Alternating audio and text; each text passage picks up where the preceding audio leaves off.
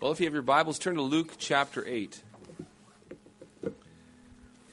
And if you were here last week, I apologize for boring you with all those details and things. This week, I'm much more excited about getting to the meat of this, and we can truly see here how it is that God works in the hearts of our hearts.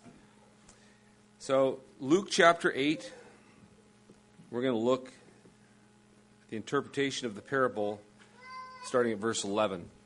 Before we do, let us pray.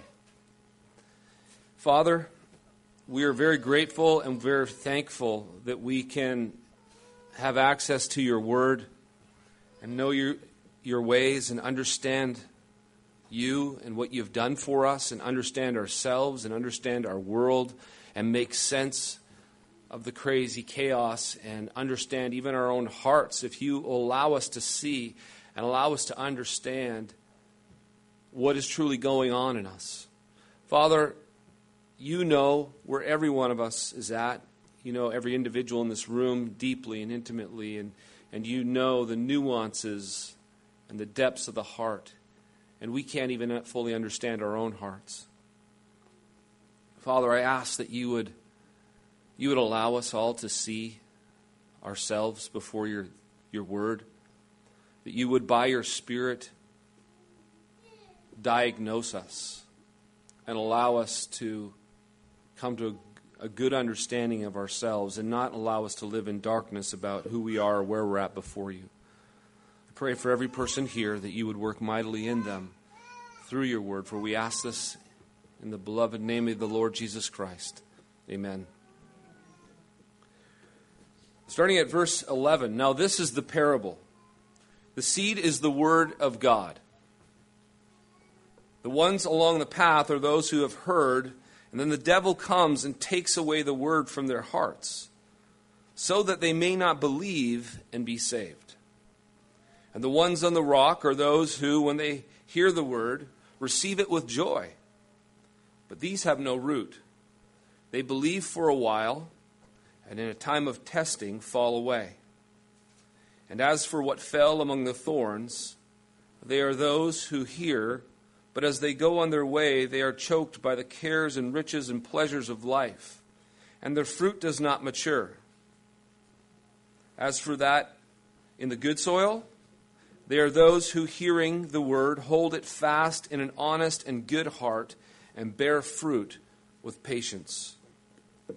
You know what is so powerful about this truth is that it hits every person in this room. Every one of you is spoken to right now by God through his word about where you're at and what's going on in your life. You're either sitting here this morning with a hard heart, a shallow heart, a half-hearted heart, or a well-prepared heart. That's the reality.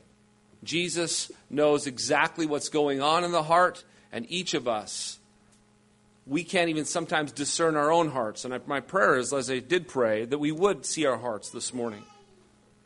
Because this text makes it quite clear how it is we might even diagnose it. However, we have to realize something. Before we get into this text and start to explain it, we have to realize from the start that just because someone might have a hard heart right now doesn't mean the Spirit won't break it up right now and it become good soil. In other words, these aren't fixed states that everyone in the world falls into and can't get out of. Paul once had a hard heart, if you recall, when he was named Saul. But God changed it in a hurry, didn't it? Many of the hard-hearted Pharisees, it says in the book of Acts, believed and turned to Jesus. There are also those who've backslidden. They stumble in the faith. And then the Spirit then cultivates their heart. And they receive the word like good soil. There are those who seem choked out by the cares and pleasures of the world. And then God gets a hold of them, and they too become good soil. Then there are those who are good soil, who are fruitful and plentiful, but they go through seasons of dryness and struggle for a while, perhaps even stumbling in cases. And this is just the nature of what it's like. Even by your own experience, you could see that this isn't just a once-for-all fixed reality. So we need to be careful that we don't go through this parable having some kind of fatalistic perspective. It's just the way it is. It's not true. We need to hear and understand and diagnose and see ourselves and look at our own hearts and say, Lord Jesus, who am I? Where am I at? Because perhaps even this morning you're going to find that you have some things in your life that are choking out your faith that you need to deal with. And so as we look at these different soils this morning, you personally ask God, say, God, search me, know me, and help me to see where I am in this reality. So with that as a broader context and just an introductory comment as to how it is we should approach this particular parable, let's begin looking at what Jesus means by these soils. He begins with the hard soil, which is a hard heart. In verse 12, that's what he says. He says, there's those who fall along the pathway, and the pathway is hard, and so hard that the seed cannot penetrate it. And it gets, as it said earlier in this parable, as he first presented it, is trampled underfoot, and the birds of the air come and take it. Now, what does that mean? He says this is what it means. The devil comes and takes away the word from their hearts so that they may not believe and be saved. This means that the word of the gospel is delivered to their ears. It goes to the ears, as you're hearing right now, but it doesn't go down into the heart. It isn't believed. Even if it sat there for a while, even if that seed sat there for a while, it won't work its way in because the devil and his minions come and take it away, and it's too hard to receive it. You know the devil's number one trick? His number one trick is to crush potential faith by causing one to doubt the goodness and the promises of God. This is how he comes and plucks it away so often. This is what he's done from the very beginning, isn't it? If you recall in the garden, Satan went immediately after God's goodness. And it caused Adam and Eve to doubt the promises of God. Did God really say? You know, here's the deal, Adam and Eve. Well, God, you know what God, he doesn't want you to become like him. What's he saying? He's causing him to doubt the goodness of God. He's holding back from you. Don't you understand? He knows that the moment you eat of it, you'll become like him, knowing good and evil. He's holding back on you. Look what he's doing. It's not, the moment you eat it, he said you surely die. That's not going to happen. He just doesn't want you to do it. And so he reasons and causes us to question, causes us to doubt the goodness of the God. And you know what's presented to us in the gospel? What's laid before you is the goodness of God in Christ Jesus and what he's done for you. You've done nothing but sin, and you've done nothing but violate his grace and his goodness and his kindness. And then God presents to you, lays before you the grace of the Lord Jesus Christ, his mercy, his forgiveness. And you know what? Satan comes along and says, no, there's no way. There's no way. You aren't near good enough. That's some cheap trick to think that you could receive that goodness and that grace free. Come on, think about it. He's always messing with you, causing you to doubt, causing you to question the goodness of God in Christ Jesus. He's always having you think about yourself, your life, and what you've done, what you said, what you've thought, who you really are. And knowing, if you come to know who you are in your private heart, and you think of what's offered to you in Jesus Christ, it seems too good to be true. Like, how can he love me? How can he offer me that? How can he forgive me knowing what I've done? And that's what the devil likes to do. How could he? How? He whispers at you, how? How's that possible? Think about it. He's a holy God. You're unholy. He's righteous. You're unrighteous. And we start to believe it. And next thing you know, we start to doubt. The evil one is great with circumstances as well, because it isn't just the words you hear, it's the things that happen in life that start to conflict. He's always whispering at those opportune times. You know, when the money's low, the job is lost, the car breaks down, the kids need dental work, and it all happens at the same time. Yeah. What does he go after then? He goes after the truth about God's goodness. He attacks the promises of God's care and help. He goes after it, and he calls God a liar. But all you have to do is look at the cross itself. And when you look at it, it's heinous, it's wicked, it's evil, it's criminal, it's ugly, and everything about it makes you look at it and say, how could anything good come out of this? If you were there and you're not there at the resurrection yet, and all you look at that, you think, God has forsaken him. This is the Messiah? Look, this doesn't make any sense. This is about as crazy and as ridiculous as you could ever imagine. If you ever want to question the goodness of God, then was your opportunity to look upon the cross and say, God has forsaken his own son. And what would the devil be doing? God is wicked. Forsake his own son to let him do this. And the heart can believe the lie as opposed to the truth. Because if you were willing to hold on for a few days, you would see, oh, that was the salvation of the world. The worst thing that ever happened in the world, the most evil, most wicked event that ever happened in the world was for the salvation of the world. Wow. Wow. This life has enough hardship in it to certainly bring God's goodness into question. And if the devil is that good with those whose hearts are right with God, could you imagine how easy it is to pluck the word from those whose hearts are hard? The hard heart can listen and listen and listen, and nothing ever seems to get through. It never comes to realize how sinful it really is. It never comes to realize how holy God really is. It never comes to realize how great the grace of Jesus Christ really is. And as a result, it never believes and trusts and clings to God. It's always believing and trusting in the lies presented by the world. But perhaps sadder than the stony heart is the next heart. The hard heart is the next heart, the stone heart, the stone bed heart, as I have in your notes. This is the stony soil which Jesus interprets in verse 13. And the ones on the rock are those who, when they hear the word, they receive it with joy. But these have no root. They believe for a while, and in a time of testing, they fall away. Jesus talks about this person believing and having joy. They didn't just make a mental assent. They believed and actually experienced the joy that comes from believing. But what happened? It didn't last.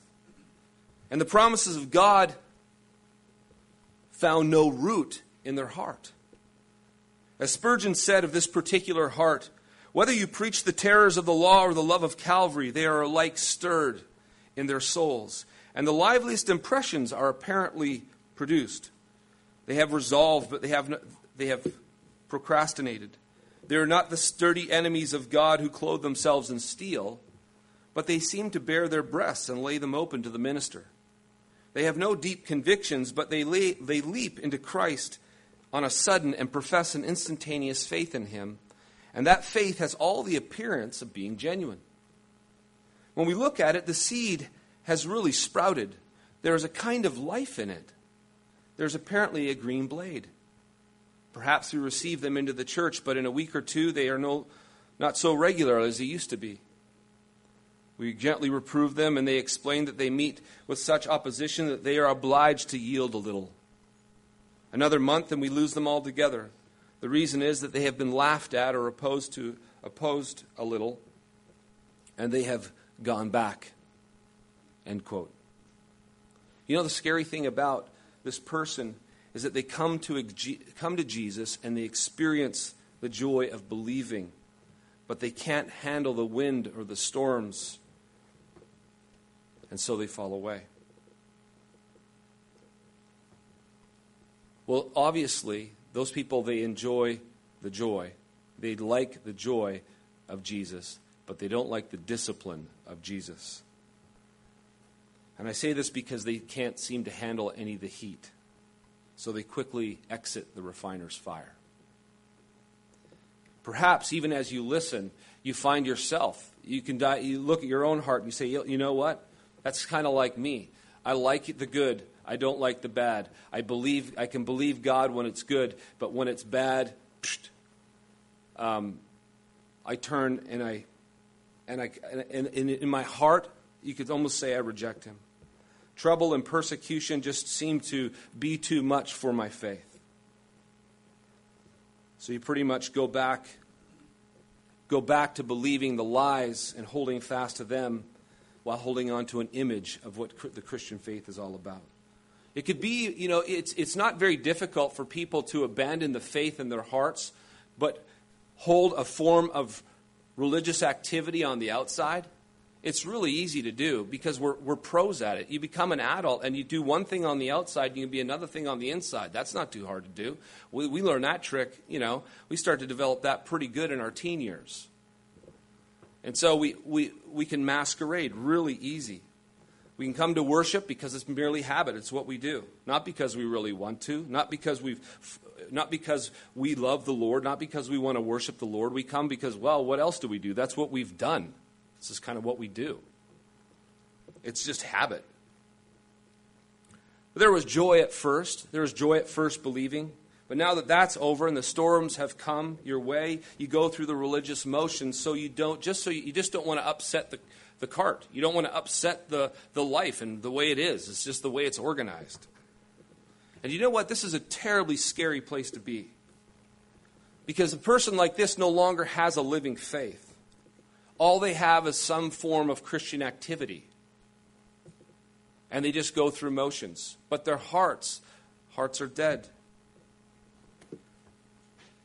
Now, of course, I think there's even a more probable way that many of us, especially in this room, are tempted to go, and that has to do with the next soil. In the next soil, we'll see what Jesus brings up is the thorny soil. In verse 14, he says, "And as for those who went among the thorns, they are those who hear, but as they go on their way, they are choked by the cares and riches and pleasures of life, and their fruit does not mature." So they hear, they believe, they sprout up, but the fruit, you can see, it just doesn't get to maturity, and it's choked out. It begins to show evidence that the word is indeed planted in them. And I like how he lists out these things that choke us, and it's so true. In all of our lives, I can guarantee you that all of us have experienced these weeds in our own hearts. The cares, riches, and pleasures of this life. Let's look at each of them in order. When it comes to cares, it doesn't take long before you realize that this world is filled with all kinds of cares, right? We have cares about work, food, clothing, housing, vehicles, children, education, health. You name it, we have cares. This world is filled with cares. And these cares choke faith because we begin to focus our attention on these cares and not on the provision and promises of God in Christ Jesus. We get diverted and we get pulled away. As Jesus said, do not worry about tomorrow, what you eat or what you will drink or what you will wear. God knows that you need these things. Seek first the kingdom of God, and these will be added to you. So that's what our Lord says to us. And so basically, as we focus on our God, we focus on who He is, we focus on what He's done for us, we focus on loving Him and loving others and all that stuff about the kingdom, what the kingdom is about. God promises to take care of us, of all those needs, of the cares. He'll take care of the cares.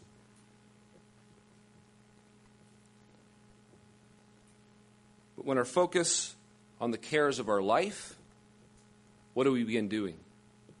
We begin worrying about the things we cannot change. You can't change by worrying. But we'll get focused on them. We get wrapped up in them. And it's very easy for us to get caught up in the cares of the world. And if you get caught up in the cares of the world, what does that do to your faith? It chokes it. You're no longer believing and resting in what God has promised He will do for you, but instead you're worrying and fretting about all these things that you can't change. And you find your faith shriveling. And then there are the riches. He says riches. Riches are another choker to our faith. You know why? Because riches are deceitful. They promise what they can't provide. We can easily get caught up in wanting and pursuing riches because we think that with them we will be happy. We will have what we want. We'll be stress-free. We'll be able to do what we want. We'll be able to purchase as we want. We won't have to worry about the cares anymore, really, because that'll take care of the cares so often. It'll take care of us. So we can easily get caught up in wanting and pursuing riches. Because we think that we have them, we will be happy, stress-free, and able to take care of stuff. And this is why they deceive. They're deceitful. They hold out a false promise to us. Because in reality, God says, what you need is me. That's what God says.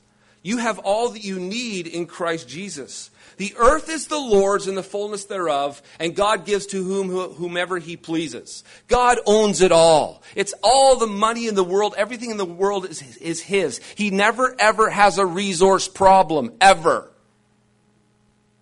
And you're His child, and He says, don't worry about it. But the money's low. Don't worry about it. It's all mine anyways. I'll take care of it. So He tells you, don't worry. Trust me. The only thing that pleases God is trust, is faith, clinging to Him. Father, I trust You. I'm convinced You. You're a provider. You will take care of me. And that pleases and delights God. But that's faith. And riches can choke our faith because we wander from God and we start to put more hope, more confidence, more trust in having a stack in our pocket than we do having trust in God. That can happen. Have you ever found it happening? Of course. I bet you if you're a human, you've been tempted by the lure of money. And the way you can tell if you've been sucked in with riches, if there is in your heart a belief that if you had a specific amount of money, then you start to believe that I would be less stressed, I would be happier, things would go better. You have a belief that if I had more, then I could do this, and then I'd be happy. And even as you think about it, it brings joy to your heart. You're coveting, and you're lusting, and you're believing a lie. The trap, the lure of riches. They choke our faith. Because this is how they also deceive us. We think that we're believing and trusting in God because, and here's the thing, we've got lots of moolah, and it seems easy to trust God. Take it away, and now what? Now you're screaming, now you're crying, now you're pounding the pavement, now you're putting your head through the wall, now you're having to go see the local shrink just to get your world back together. Oh, I thought you trusted God. Oh, I do. Oh. Okay. That's what riches do. They choke our faith. They choke it. There's still more thorns here, though. He mentions one last thing, pleasures of life. This has to do with all those things in life that bring us pleasure. You know, food, drink, sex, power, entertainment, and on it goes. The stuff that brings us pleasure. It brings us pleasure and we enjoy it.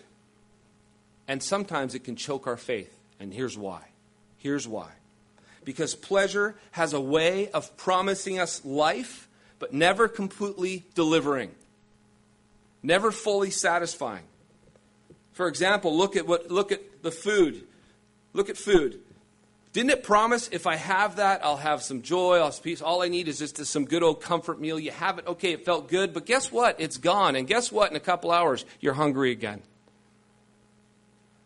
So it's like this temporary, momentary thing, and everything about pleasures of life are like that. They're good in the moment, but they're momentary. They're fleeting. They're passing. Last night's meal is gone. Yesterday's party, no matter how good it was, guess what? It's over. On to the next one. The thing about pleasures is they're here today, gone tomorrow, and over. But you know what? We can live as if they're the source of life and hope and joy and fulfillment in our lives. These pleasures. So we chase after pleasures. We look to them to give to us what only God can truly give to us. And don't misunderstand me, because none of these things are wrong in and of themselves. But these pleasures can choke our faith because we begin to look to them to give us what God can only give us. We trust them, we hope in them, we have our faith in them, believing that if we have them, then we will have this fullness of life. Why did God give them to us? He wants us to enjoy them. He wants us to give Him thanks for them, and He wants us to love Him and others with and through them. They're means of love. They're means of enjoyment and of praise. But if you take them beyond that, if you look to them to supply in you what only God can give, they become an idol. They are no longer in the place that God intended them to be. And it's easy for them to get there. These are the thorns, the riches, the cares, and the pleasures of life. Have you not felt them? And this is the thing, and when they come in, they choke your life. They choke your faith. Because they cause you to doubt God's promises and put more faith and trust in them than in God. It's very easy for it to happen. And so if we're not good farmers and continually plucking the weeds that grow up in our hearts, if those weeds grow and they start to multiply, next thing you know, they choke our faith and can eventually annihilate our faith. And moving on, I want us to look at this last soil Jesus describes, and it's the good soil, which is the good prepared heart. Verse 15, as for that good soil, they are those who hearing the word hold it fast and in a good and honest and good heart, and bear fruit with patience. Another way of saying this is that they produce these hearts, these people, they hear the word, receive it, they believe it, lay hold of it, and what comes out is fruit. And the fruit that they produce is the fruit of the Spirit, which is love, joy, peace, patience, kindness, gentleness, goodness, and self-control. And even though love is expressed as just one of the fruits, I think that love is actually the best summary fruit. You could just basically say, that, the fruit that comes out, what is it that comes out of this heart? Love. Because if you think of it, love really encapsulates the rest of the fruits of the Spirit as well. Look at what Paul says in 1 Corinthians 13. Love is patient, love is kind, love does not envy or boast, it's not arrogant or rude, it does not insist on its own way, it is not irritable or resentful, it does not rejoice at wrongdoing, but rejoices with the truth. Love bears all things, believes all things, hopes all things, endures all things, love never ends. That pretty much covers it, right? Pretty much covers what the fruit of the Spirit is. We also have the greatest commandment. The greatest commandment is love. The fulfillment of all the law and the prophets is love. God is love. I think we see this theme here. Love. Love is the fruit. This is what God is after, is cultivating. When the word comes in and we by faith lay hold of it, love starts to come out of it. That's what happens when the gospel is implanted in our hearts. But sometimes when we think of the word, I don't know if this happens to you, you think of the word fruitful, and what comes to your mind is fruitfulness. We use it in this way. Man, is that guy ever fruitful? And what do we mean by that? He gets a lot of stuff done. He's fruitful. That's the fruit Jesus maybe is referring to, some people think. But, when we think of it this way, just think of even what Jesus himself said in the Gospels, that many in that day will say to me, Lord, Lord, did we not prophesy in your name? And in your name cast out demons? And in your name perform many miracles? And then I will declare to them, I never knew you. Depart from me, you who practice lawlessness. So clearly, faithfulness or fruitfulness even in ministry, that's not the fruit the good heart produces here, the good soil produces. Because if fruitfulness in ministry, if there is not based on love, is not the kind of fruit he's talking about. Love is the fruit that comes out from the gospel root implanted in the heart. And one last thing I want to make clear is when I say the word love, I do not mean warm sentiments of the heart. Because sometimes we can get that confused. Someone isn't loving because they feel sorry for others, or cry at sad movies, or feel weepy when something sad happens, or feel bad that others aren't treated nicely. That isn't love. Sometimes we think, man, I must be so loving. I watched this movie about the dog dying and I just break out weeping. No, that's not love. Those are sentiments of the heart, and they're different. Because you know what love does?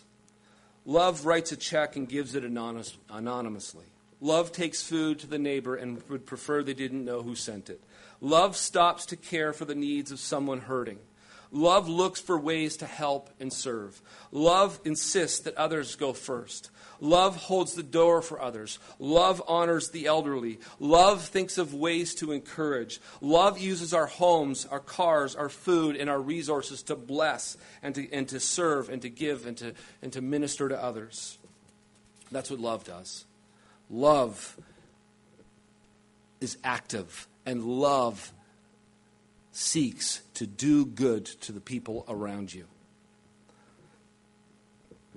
So if love is what is produced, this is the fruit. What's at the root? What's causing this? Why is this the fruit, and what is causing this? Well, the text says in that verse 15, hearing the word, they hold it fast in an honest and good heart. So they hear it and they hold it fast in an honest and good heart. So faith hears that you are a sinner and believes it to be true. Faith hears that God will justly punish with sin and death, and it trembles. It then hears about what Jesus has done for sinners and how he has paid the penalty for those who've sinned, and then rejoices and praises God because of his grace. And because faith believes one to be forgiven, loved, accepted, made holy, and given life eternal, solely and simply and completely because of the work of Jesus Christ and his love poured out on us, and that alone. And when you believe that, what do you think comes out of that? Love. If you sit here this morning and you're convinced of who you are before a holy God, and you see, given that's the scenario, and then you see what Jesus has done for you and how he's loved you and given himself for you and sacrificed and laid down his life and bled and died, and you look at that and you believe that that was for you, and you believe it, and you believe you're forgiven, you're accepted, you're made holy, you're cleansed, you're adopted, you're brought into his family, you're blessed with every spiritual blessing in the heavenlies, and you believe that. What does that do to you? It fills your heart with love. And when your heart's filled with love, what are you going to do? Love. This is how it works. Faith lays hold of the promises of God, is convinced of it, and then rejoices and gives thanks and praise to God for the love shown to them. Let me ask you this morning, where are you at? Has it become clear to you that your heart is like pavement? Or is it more like the stony ground? Or how about a heart that's being choked by thorns? Or perhaps your heart, you're receiving the word, you're believing the word, and it's having an impact in the fruits coming out of your life. Or perhaps you're sitting here this morning, maybe you're sitting here and you know that there was a time that you had sincere faith. You really did believe. But you're being choked out right now by the thorns of life, by the cares, the riches, and the pleasures of life. And you know you need to do some weeding.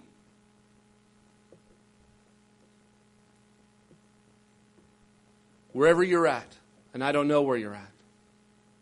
I pray that you do business with God this morning. I pray that your faith be genuine, and you take hold and lay hold of the Word of God and His promises, and become absolutely convinced that they are true, and everything else that the world is presenting to you is a lie.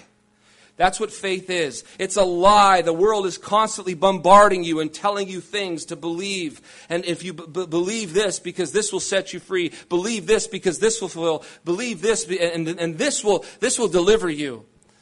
You say, no, that's a lie. It's all a lie. God has promised. His word is true. And you cling to it and you hold fast to it. That's faith. That's faith born in a good heart. And that's something I can't give you. Nor for the person to your right or to your left, they can't give you. They can't give you that. Only God above can give you that.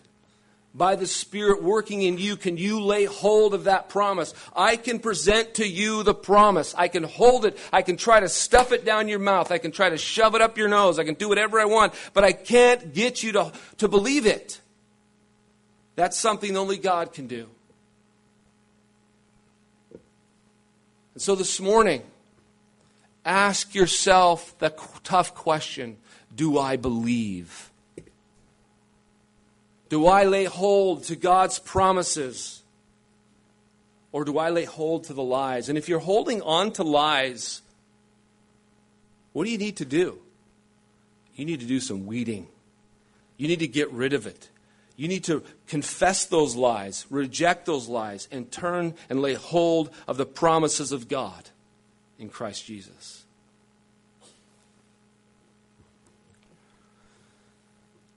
Don't leave here this morning, please, thinking that you will deal with things later.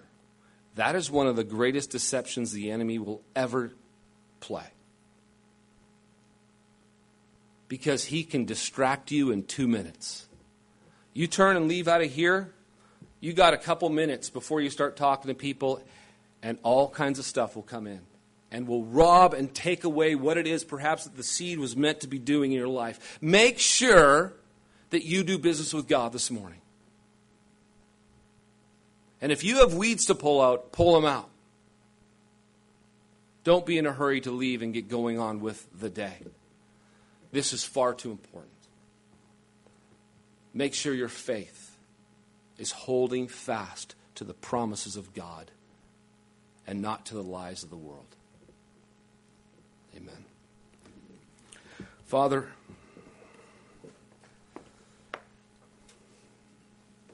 have your way with us. Examine us and know us. And I don't know where everybody is at all. But I ask, Father, that you would work mightily in their hearts even now, convicting them of sin, showing them of thorny areas perhaps where areas that are choking our faith, exposing and melting and tilling the hard hearts, and removing the rocky soil so that we might believe and hold fast to your word and be absolutely convinced of it. Father, please, do this in all of our hearts. Do it for your glory. And do it because we ask you in the name of your beloved Son, the Lord Jesus Christ. Amen.